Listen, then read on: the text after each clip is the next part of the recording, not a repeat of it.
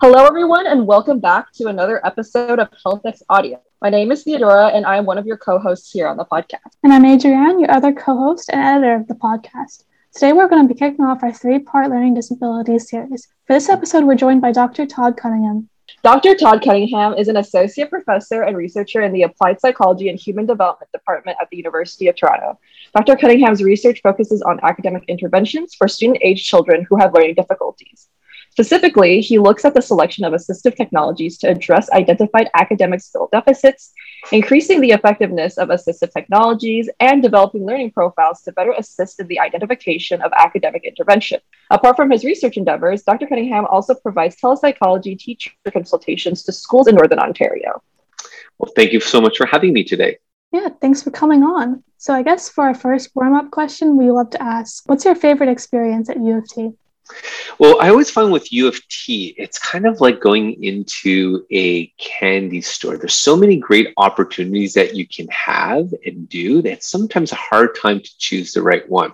And this really kind of, I think what really illustrates my experience at UofT was looking at my 4-year-old going into a candy store in Halifax. You know, as she walked into this candy store and her eyes almost blew out of her brain. And I said, oh my goodness, look at all these great things around me. Just couldn't believe that so many varieties of candies could be in one place.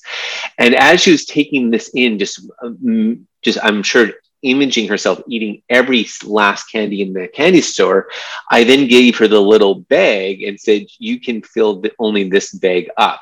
And then there was this kind of sense of almost anxiety that came out, like, oh my goodness, this is so limiting of what I can do. And I find that UofT is kind of the same thing. There's so many great opportunities out there, so many neat projects, colleagues to be able to collaborate with, but time becomes my bag in terms of what we can actually do on a day-to-day basis. So UofT is like a candy store.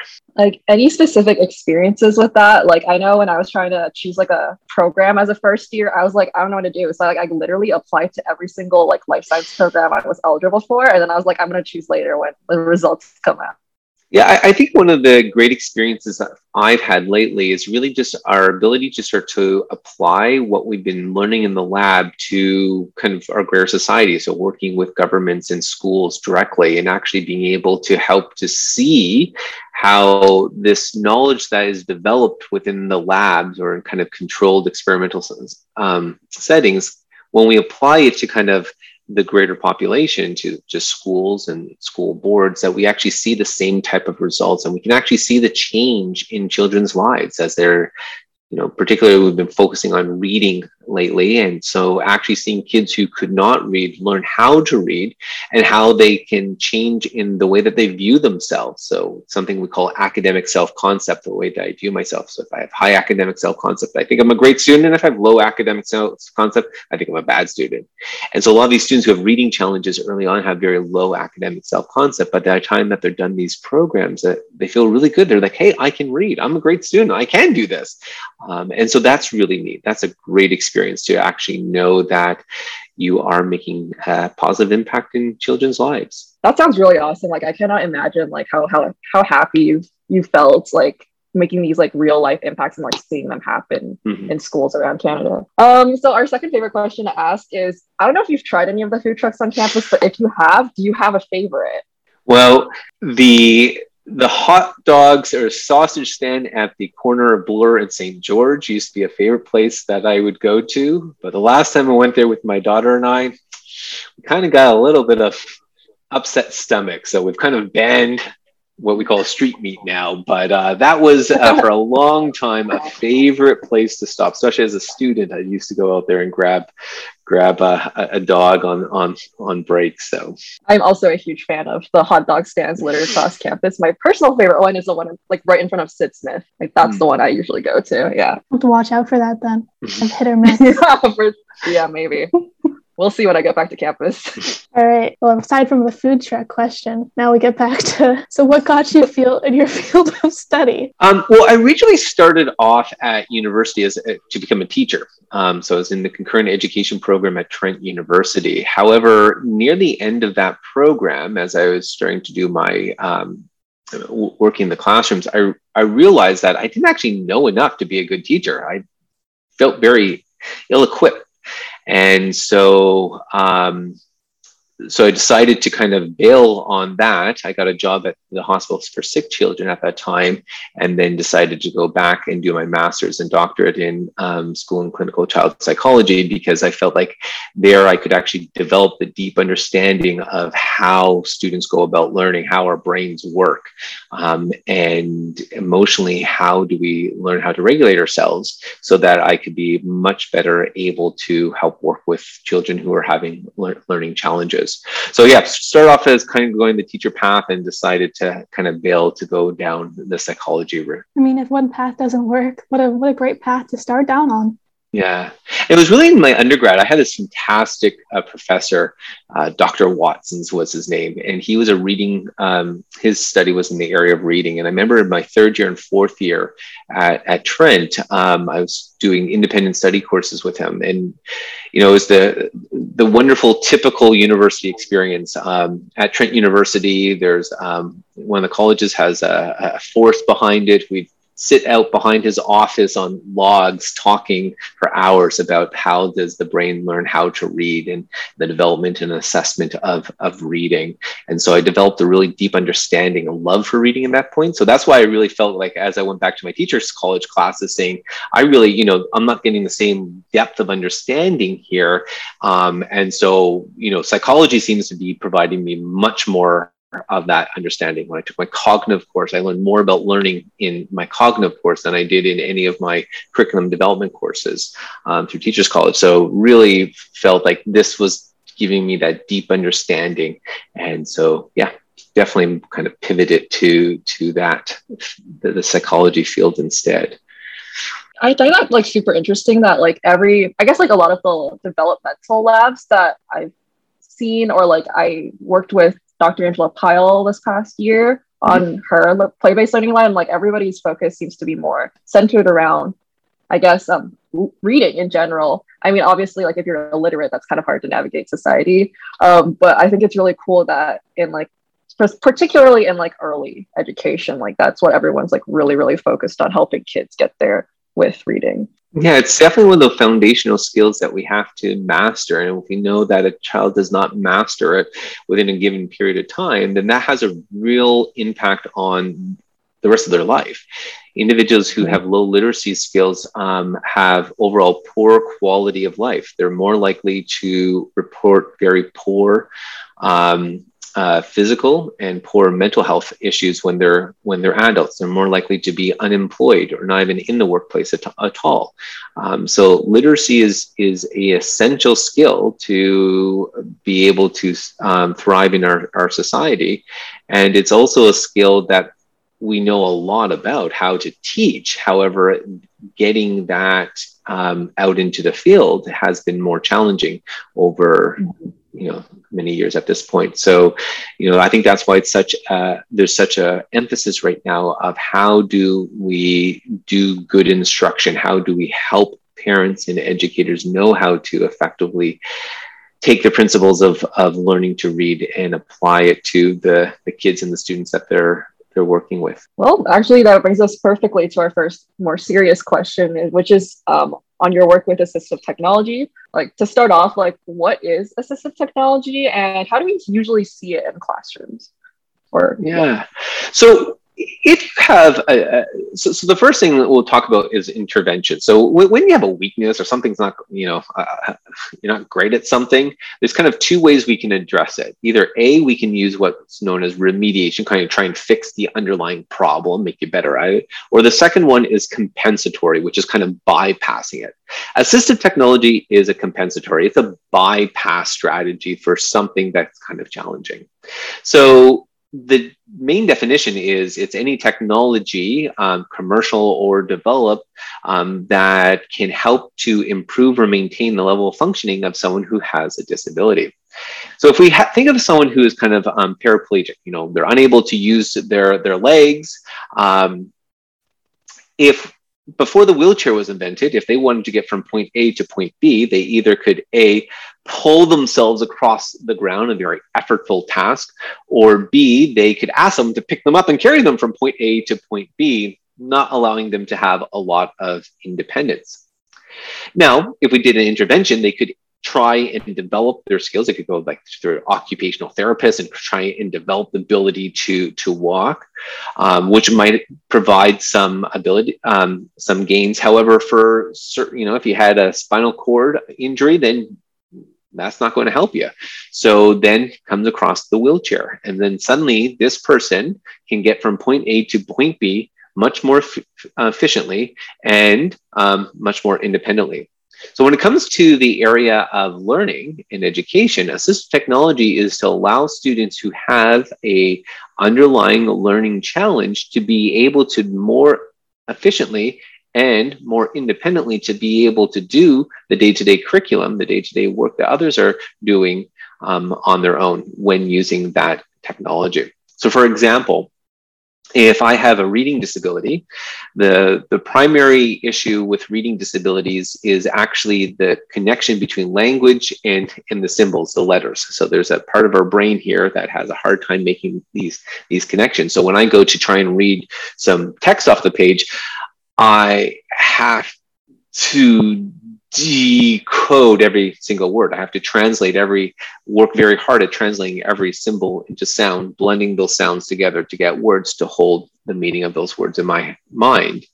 And in doing that, it's very effortful and takes a lot of energy by these kids, and they often get burnt out and don't like to do it, and they don't understand what they've done because all of their attention has gone into the trying to decode.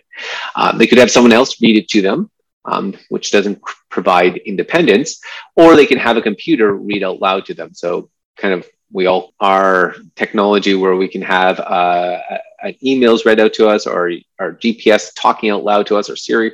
It's all using the same technology that translates the text on the computer screen into audible speech. So that bypasses that need to decode those words. Yeah, that's a great example. I think like having things read out to you is helpful in a lot of ways. And as someone who isn't disabled, I find myself using that. And so sort of it brings us to our question of sort of a relation to like technology that's been like used for disabilities. Like if we think about like fidget spinners, they kind of went for things that help people stimulate themselves, to like just toys that ended up being banned in schools because they were seen as distracting. I mean, assistive technologies, I'm not sure how many of them are like that, but have some assistive technologies been marketed towards non-disabled people as well? And do you think this is like a good thing or a bad thing? Well, actually, most of our assistive technology has been hijacked by mainstream world these days.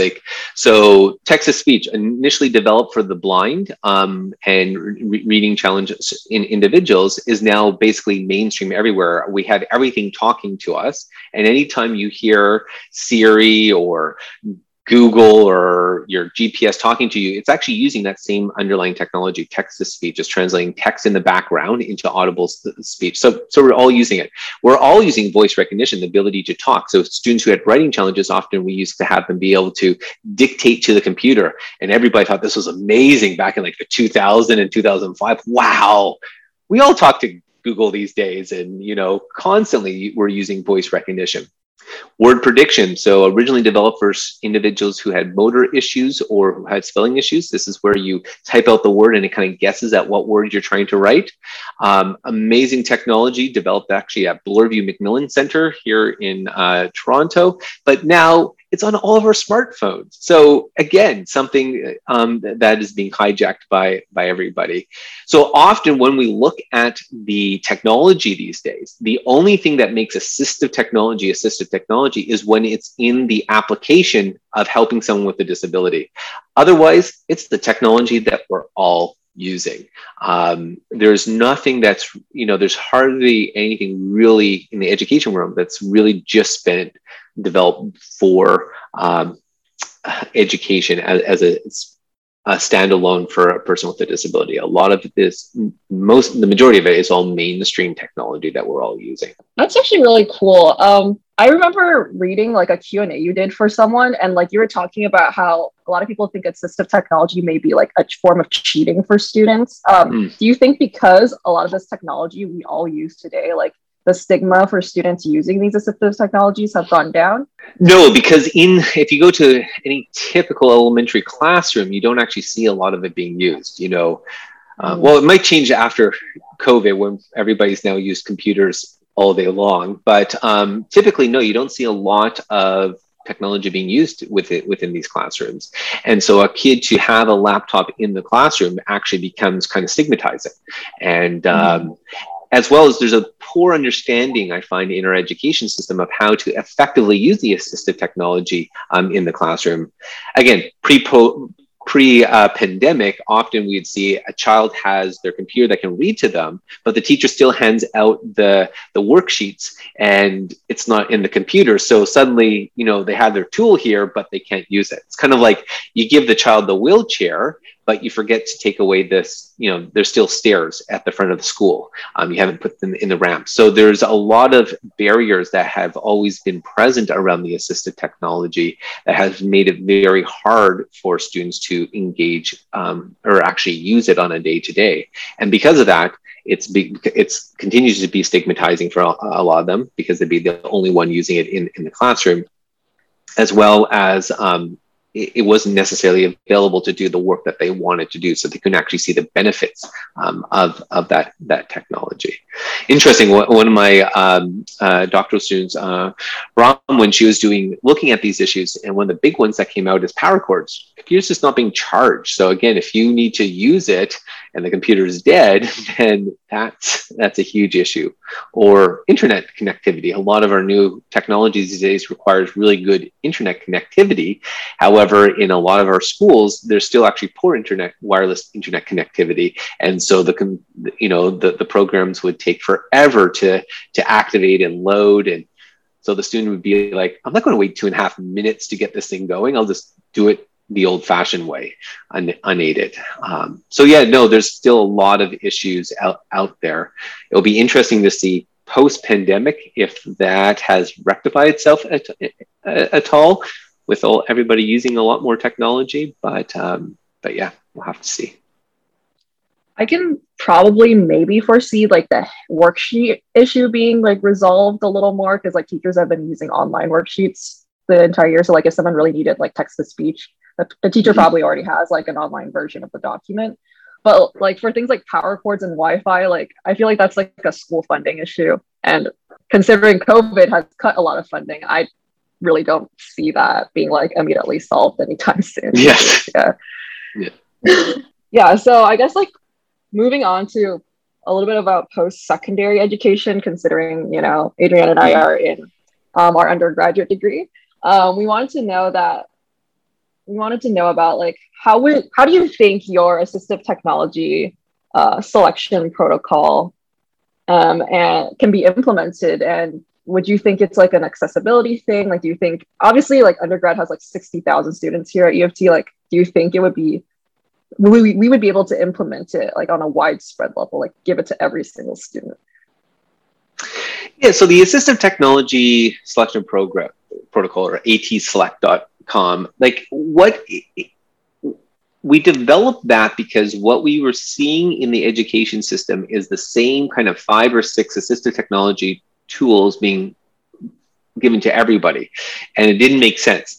You know, there's almost 400 different assistive technology products out there these days, and to see the same 5 of them recommend over and over and over again for the diversity within learning didn't tweak. So the first thing we have to understand when it comes to the assistive technology selection protocol, there's a difference between assistive technology tool and assistive technology program. So for example, when it comes to word processors, word processor is a tool, and word processors have many different tools that can have many different types of tools. So Microsoft Word is a program, and within that program, they have the word processor tool, they have the spell check tool, they have the formatting tool, they have the envelope tool. Microsoft Word has almost 180 different tools built in to it. There's even a tool in there that will actually identify the main ideas within your text, or even read that text out loud to you. It even has voice recognition these days. So there's a lot of really cool tools built into this one product. So often what we found is when it came to assistive technology, basically they're just referring the same products to everybody. So what we wanted to do is say, no, that's the wrong way. What we want to do is we want you to focus on the specific tool. You don't need to know all 185 different tools within Microsoft Word. You might need to only know 2 or 3 of those tools within Microsoft Word to be able to use it really effectively. And so what the assistive technology protocol does is works you through a bunch of decision steps that you have to do. The first one is you kind of have to think about what is the core area of challenges I'm having. Is it reading, writing, organization? Is it attention, mathematics?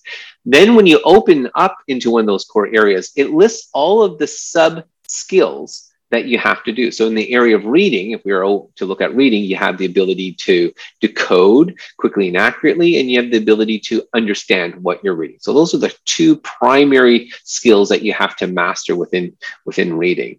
And if you're saying, okay, I'm having difficulties with the coding and the ability to recognize those words quickly and accurately, then here are a number of different assistive technology tools that I could use. So I can click onto one of those tools, which might be audiobooks. Hey, if I can't read the text, then have the text read out loud to me. Or another one could be text-to-speech. I could have the text on the computer screen and the computer will read that text out loud to me.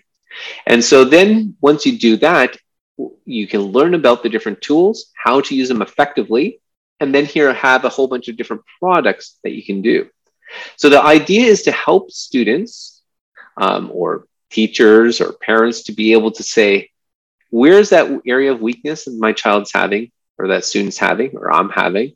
And then what is a specific tool that can begin to help me resolve that issue, bypass that issue, so that I can be able to do things more effectively.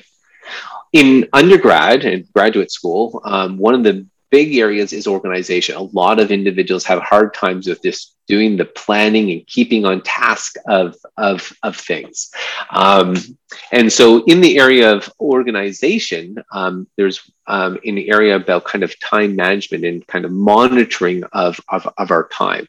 So we get a lot of students who come and see us and they say, you know what, I meant to write the essay last night. I went home, I opened up, Microsoft Word, I read the question, and, I started to write on, I started trying to get some ideas down. And after an hour, I only had 5 things on the page. And of course, my question is, well, how did you spend that actual hour? Like, what did you actually do? And they're like, I don't know. So we can install a program called Rescue Timer on your computer. And what Rescue Timer does is actually show you moment to moment what you're doing on your computer. So we can then say, okay, during that hour, you spent 10 minutes in Microsoft Word. You spent, 45 minutes, playing Minecraft. And then you came back for the last 10 minutes and did a little bit more writing on your essay. So in that hour, you're actually only on task for about, 20% of the time. So it makes sense you didn't get that much done. So that's the way to be able to track time. Going back to what I call the white screen of death, when you open up Microsoft Word to start your essay for the very first time and you have like this white screen there, you're like, I don't have a clue where to begin. There's another really cool set of technologies in the area of writing called idea generation. So whenever we go to write, there's kind of 5 things we have to go through. First, we have to think about what we're going to do. That's kind of generate the ideas. We have to organize those ideas into the flow of it. We have to actually write those ideas, turn those ideas into sentences and paragraphs. Then we have to edit that stuff, and then we have to review it to make sure it's all good. So the thinking one is actually one of the hardest skills that we run into, because a lot of students are coming to a subject and they don't have a lot of background knowledge. They don't have a lot of expertise on this topic that they're just about to start to write about, especially in undergrad. And so there's a set of technology out there called idea generators. So you put in your idea that you want to do it, and it basically creates a lexicon, a list of related ideas for you. And so you can see how ideas are connected. So you can go and research some of those other ideas. And so it can help you kind of start to develop that kind of those initial thoughts that you have on how to go about writing your essay. So idea generation software is another wonderful assistive technology tool that can help so many different students out there. That sounds really cool. Like, I definitely will need rescue time. I definitely need to see where my time's been going. I just had like a question on like using the website that you mentioned to like get recommended like a tool you need. Like for teachers, do they have to first identify like the student skill like deficit beforehand, or could a student just go on the website and be like, I want to know where I'm lacking? Well, you can just go in there and go, you know what, okay, when it comes to writing, here are all these different skills. I kind of am good at that one. I'm not good at these ones. I can just go and click on them and learn about it. You don't have to go through any formal assessment process. You can just kind of start digging around and seeing what part of your academic skills seem to be causing you a little bit more challenge. And especially by graduate school, you have a much better understanding of what you can and can't do. So most students, again, reading, it's reading fluency, how fast you can read and understand. Vocabulary is a big one, especially for a lot of students who who are linguistically diverse. We teach in English most of the time, so having the vocabulary. So there's some really good vocabulary tools out there that can help students. We know that if you don't know 3 to 5% of the words in a paragraph, you don't understand that paragraph. So vocabulary is a key one for a lot of students. Writing is a really challenging domain for a lot of students in terms of the writing and organization. So there's a lot of really neat tools out there.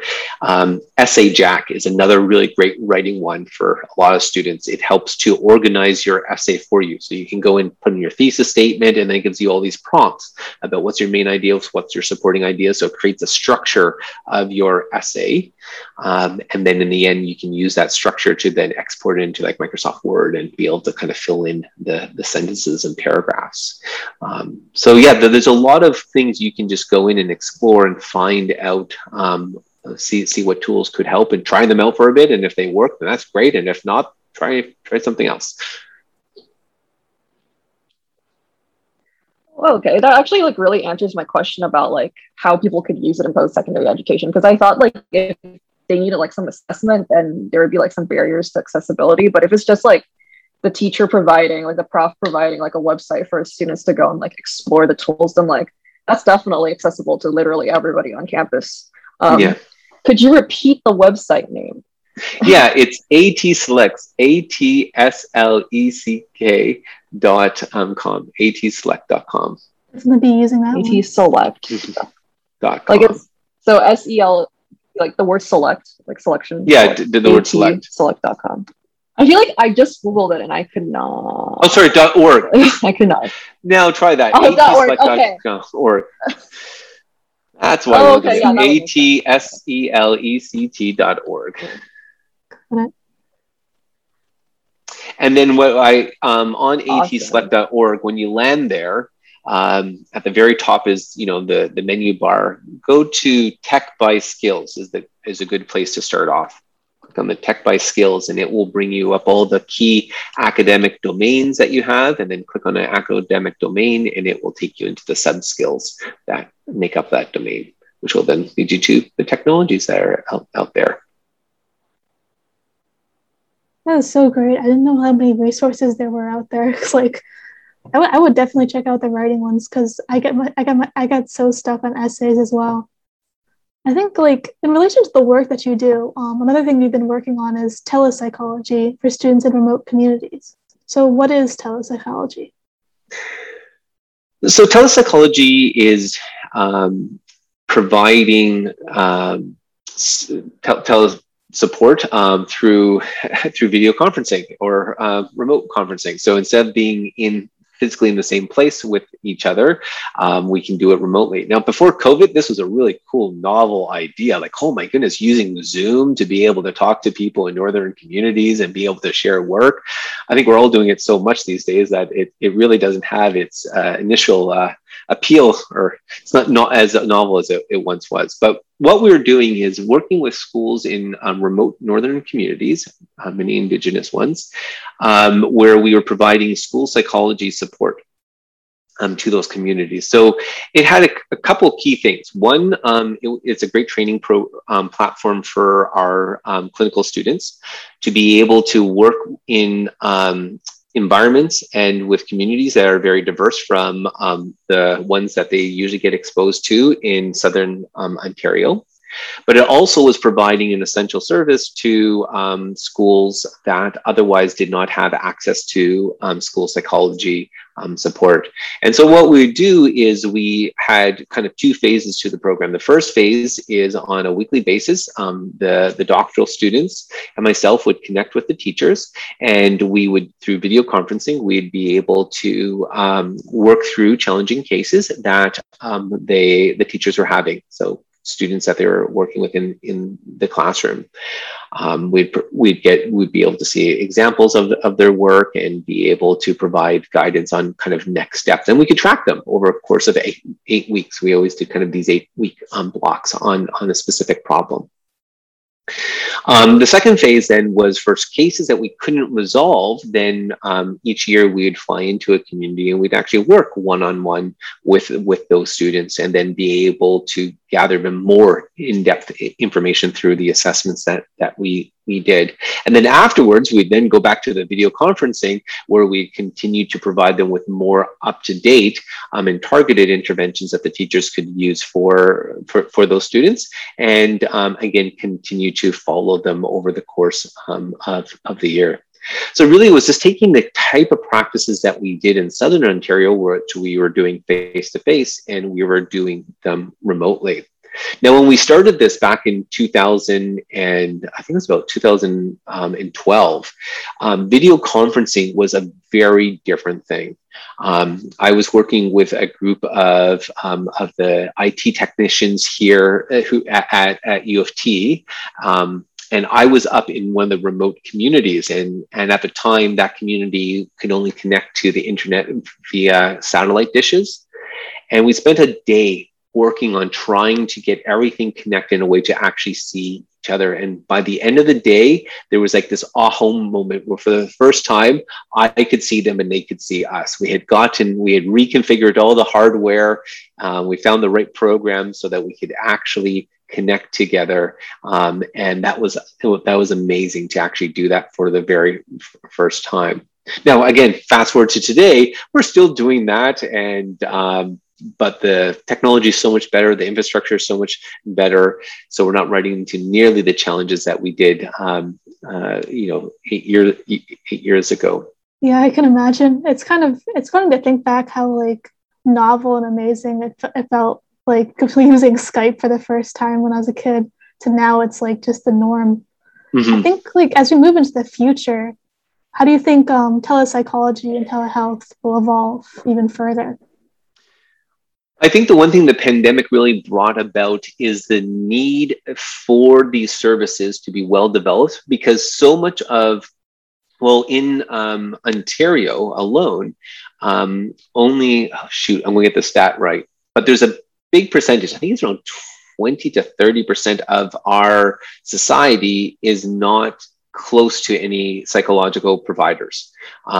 So there's a lot of our society that doesn't have direct connection to good mental health provision. So we need these services to be able to reach out to them. In school psychologists, most school psychologists kind of live below Barrie and south of that, with Thunder Bay, North Bay having some, but really, again, there's a large part of our province that is not served.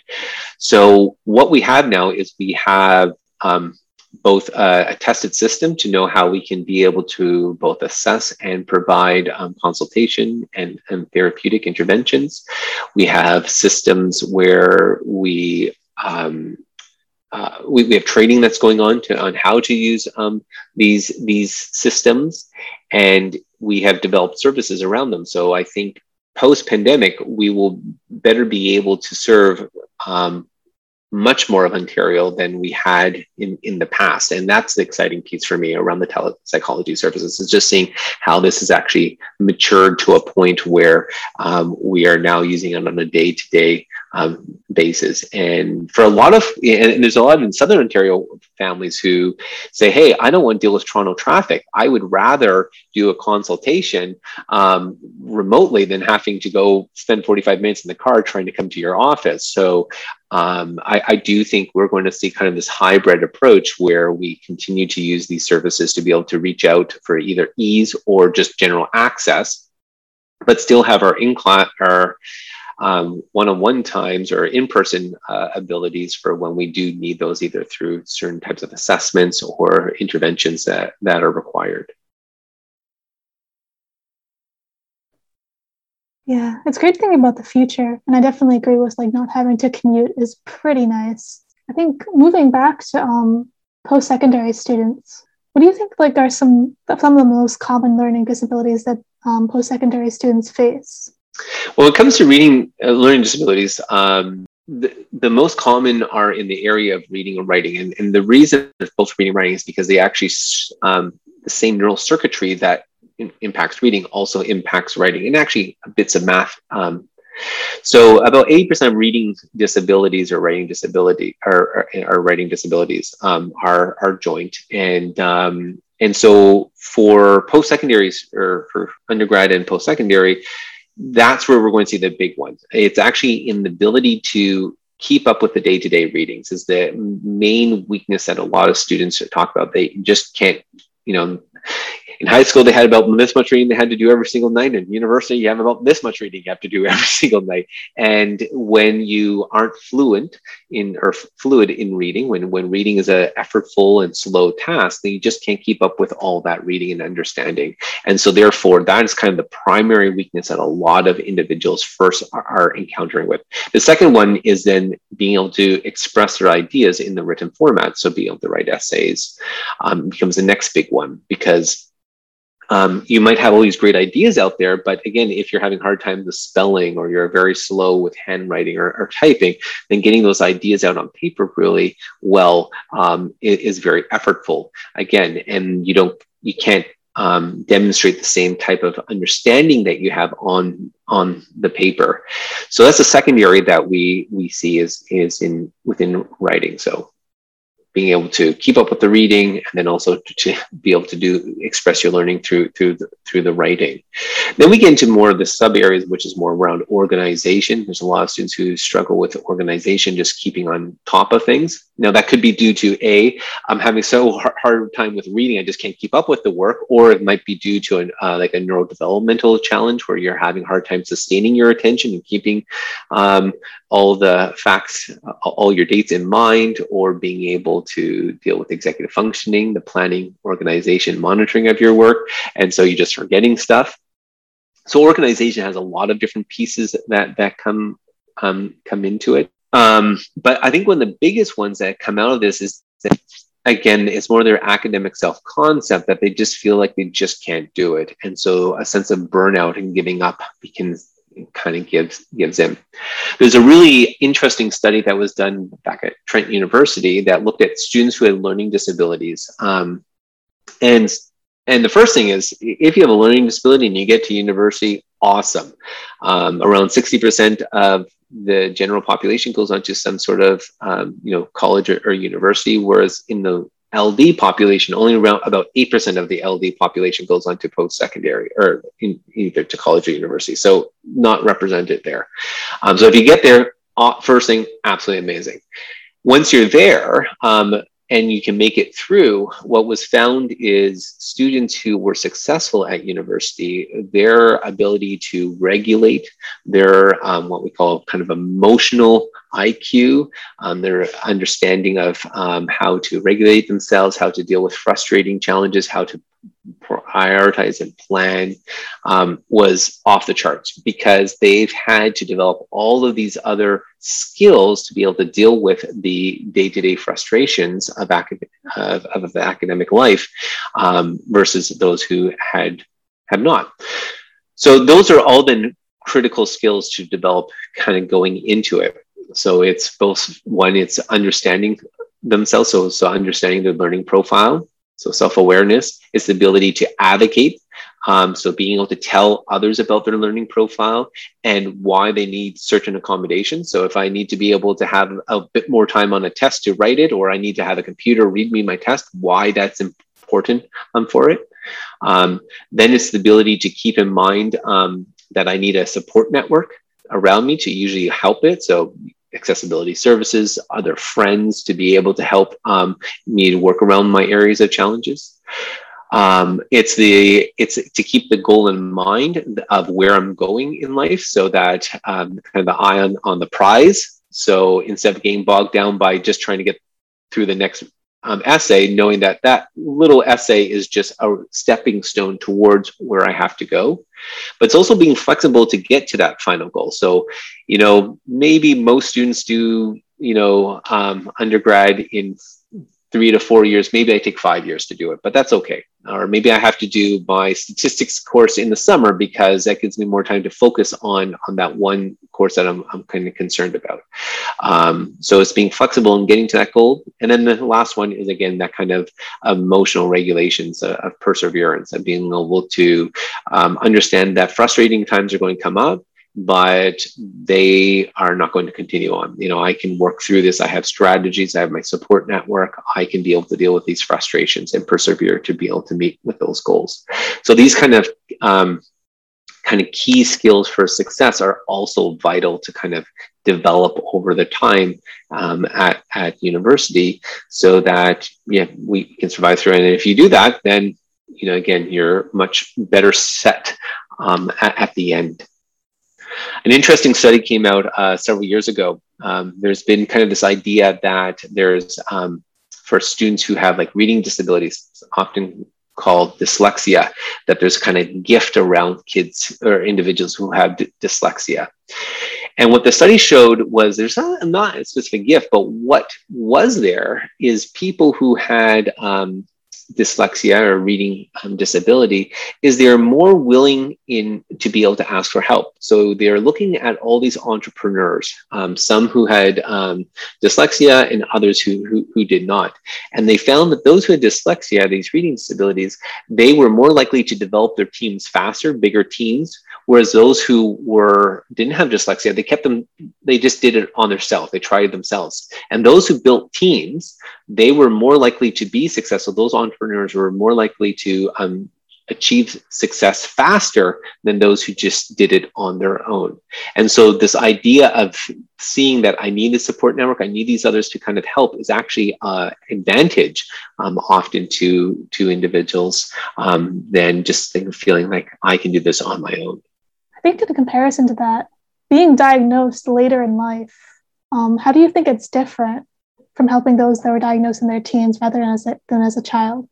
Well, for, again, that 80% of learning disabilities where reading and writing are the primary issues, we know that we need to diagnose those really early. And there's a real push right now to do diagnosis, or at least identification in kindergarten, and diagnosis as early as possible, because we know that if we intervene if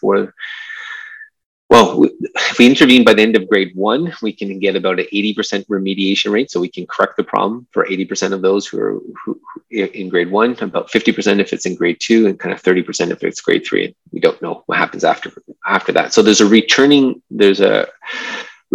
in the rate of return of our effects of remediation as a person gets older. So early identification intervention is essential within the field. I think those who don't get diagnosed till later, until they're adults, they've really developed perseverance, because somehow they have been able to beat a system that is really stacked against them from K to 12. And I think when they do get diagnosed in university or as an adult, there's a real aha moment, like, oh, that makes a lot of sense why this has been so hard for me all the way along. Now, again, those individuals are far and few between, because most students who have those types of challenges actually leave school around grade 10. They start to drop out of school, so they don't get to college or university. So it's wonderful if they make it there. And I think when they get those assessments, it's a real aha moment. It's like, why has life been so darn hard for me? And now I have something I can kind of pin it to it. So there's also a piece that kind of takes the blame off of myself. Like there was something like I wasn't trying hard enough, or, I wasn't smart enough, to this understanding of, no, there's actually a really good cognitive neurological reason for why this was hard for me. Yeah, of course. I mean, I think it's great to find out something about yourself that, like, it can probably form a lot of self-hate when you think you're just not trying hard enough. So I can imagine.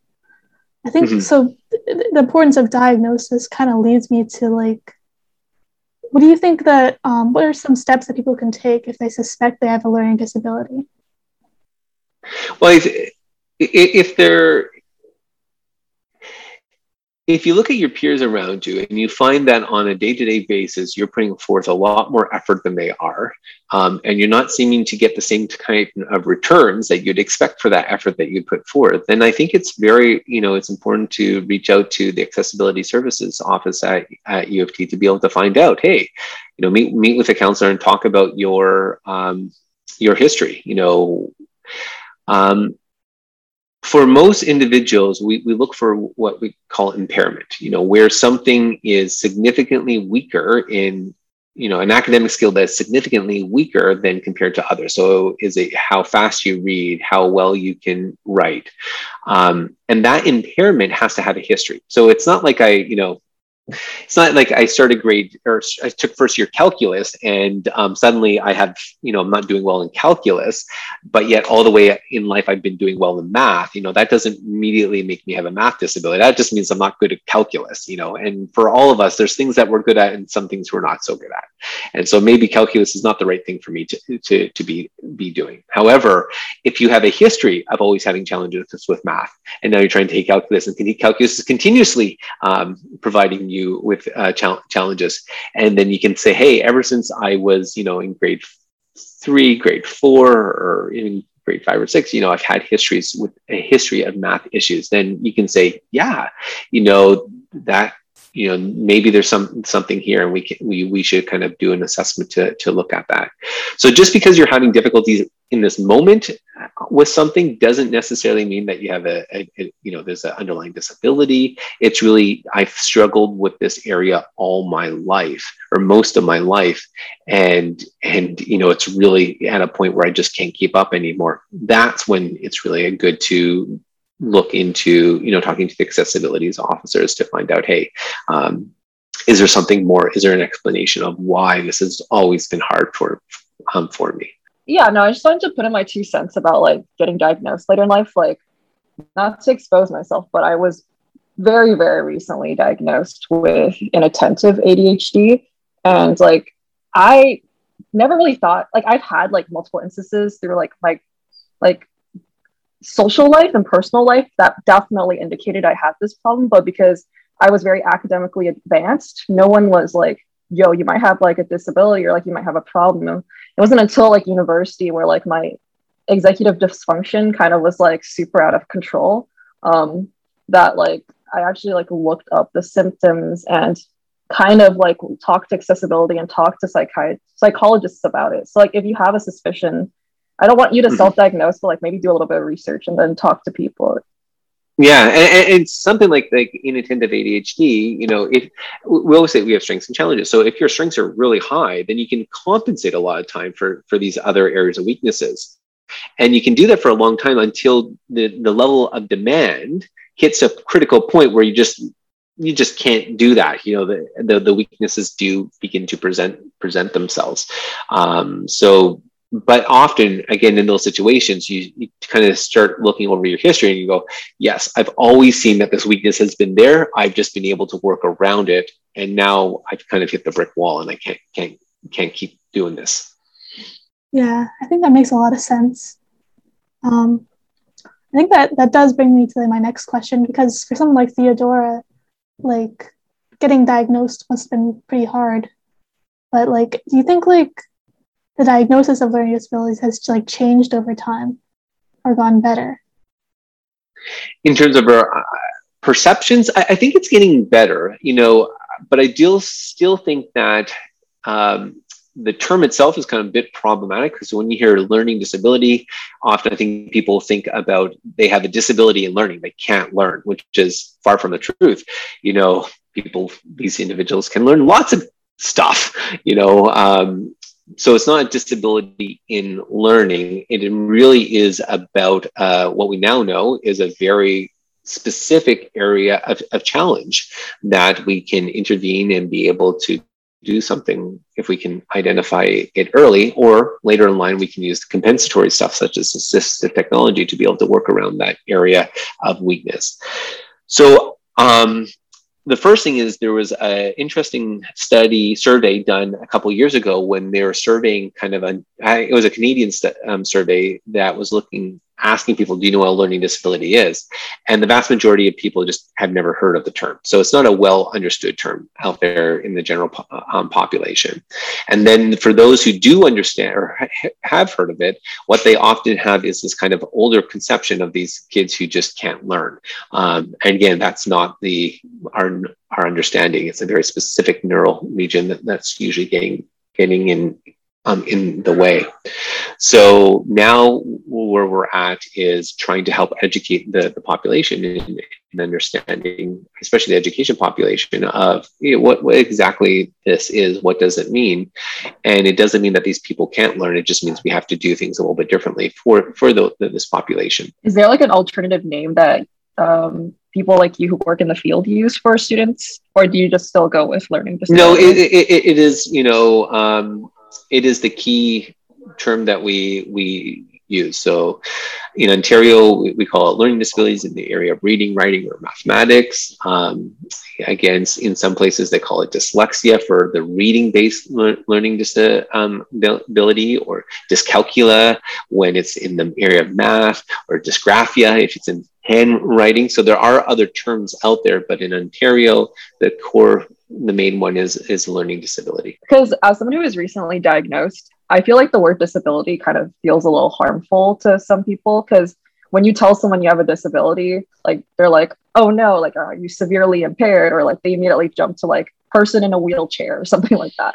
So like because of the lack of education, I feel like a lot of people are a lot less willing to disclose they have these types of issues, or even like go towards seeking help, because like they don't want that form of a label or whatnot. There's a lot of stigma attached to people who have disabilities, unfortunately. And there's not a good understanding of the natural diversity within our population, and why we need this. And really, the only reason something becomes a disability is because our society has deemed a certain skill essential. Like, when I sing, I'm a lousy singer, and my 2-year-old, when she was 2, she used to put her hand over my mouth, say, "No, Daddy, don't." So but I don't have a singing disability because our society hasn't deemed singing as kind of this critical skill to be able to do well. So we always have a range. There's always variability within any given skill or ability out there. At a certain point, we've said these are the skills that are really critical, and here's a threshold of when it becomes impairing, when you can't be able to do that, and that's what we have deemed a disability. So a disability is really a socially contrived construct. And you take your inattention, and you go into another environment. Hey, you might have been on top of the world. It had been very good for you to be not be able, having sustained attention on something for a long period of time might have been a hindrance if you were in forestry or something like that, where you're needing to take in the environment around you much more and attending to every piece. So again, it is the environment that we create. It's the societal constraints that we put on that really create certain skills or abilities and bring them to the forefront. I think that's a really good way of like helping me frame it, or helping whoever's listening frame it, because I actually never really thought of it as like a societal standard. Like, oh yeah, you're considered like bad at reading because of like, oh, a certain standard that we've set by society. Like if we were back in like hunter-gatherer days, like reading's not really essential. So no, like reading really only came on about 150 years ago. It became essential that we start learning how to read. Before that, you had someone would model to you. You've been apprentice, and that person would have shown you how to do it. You didn't have to read. So it really is. These core skills, these core academics, have really only become kind of essential in the last 150 years of our societies.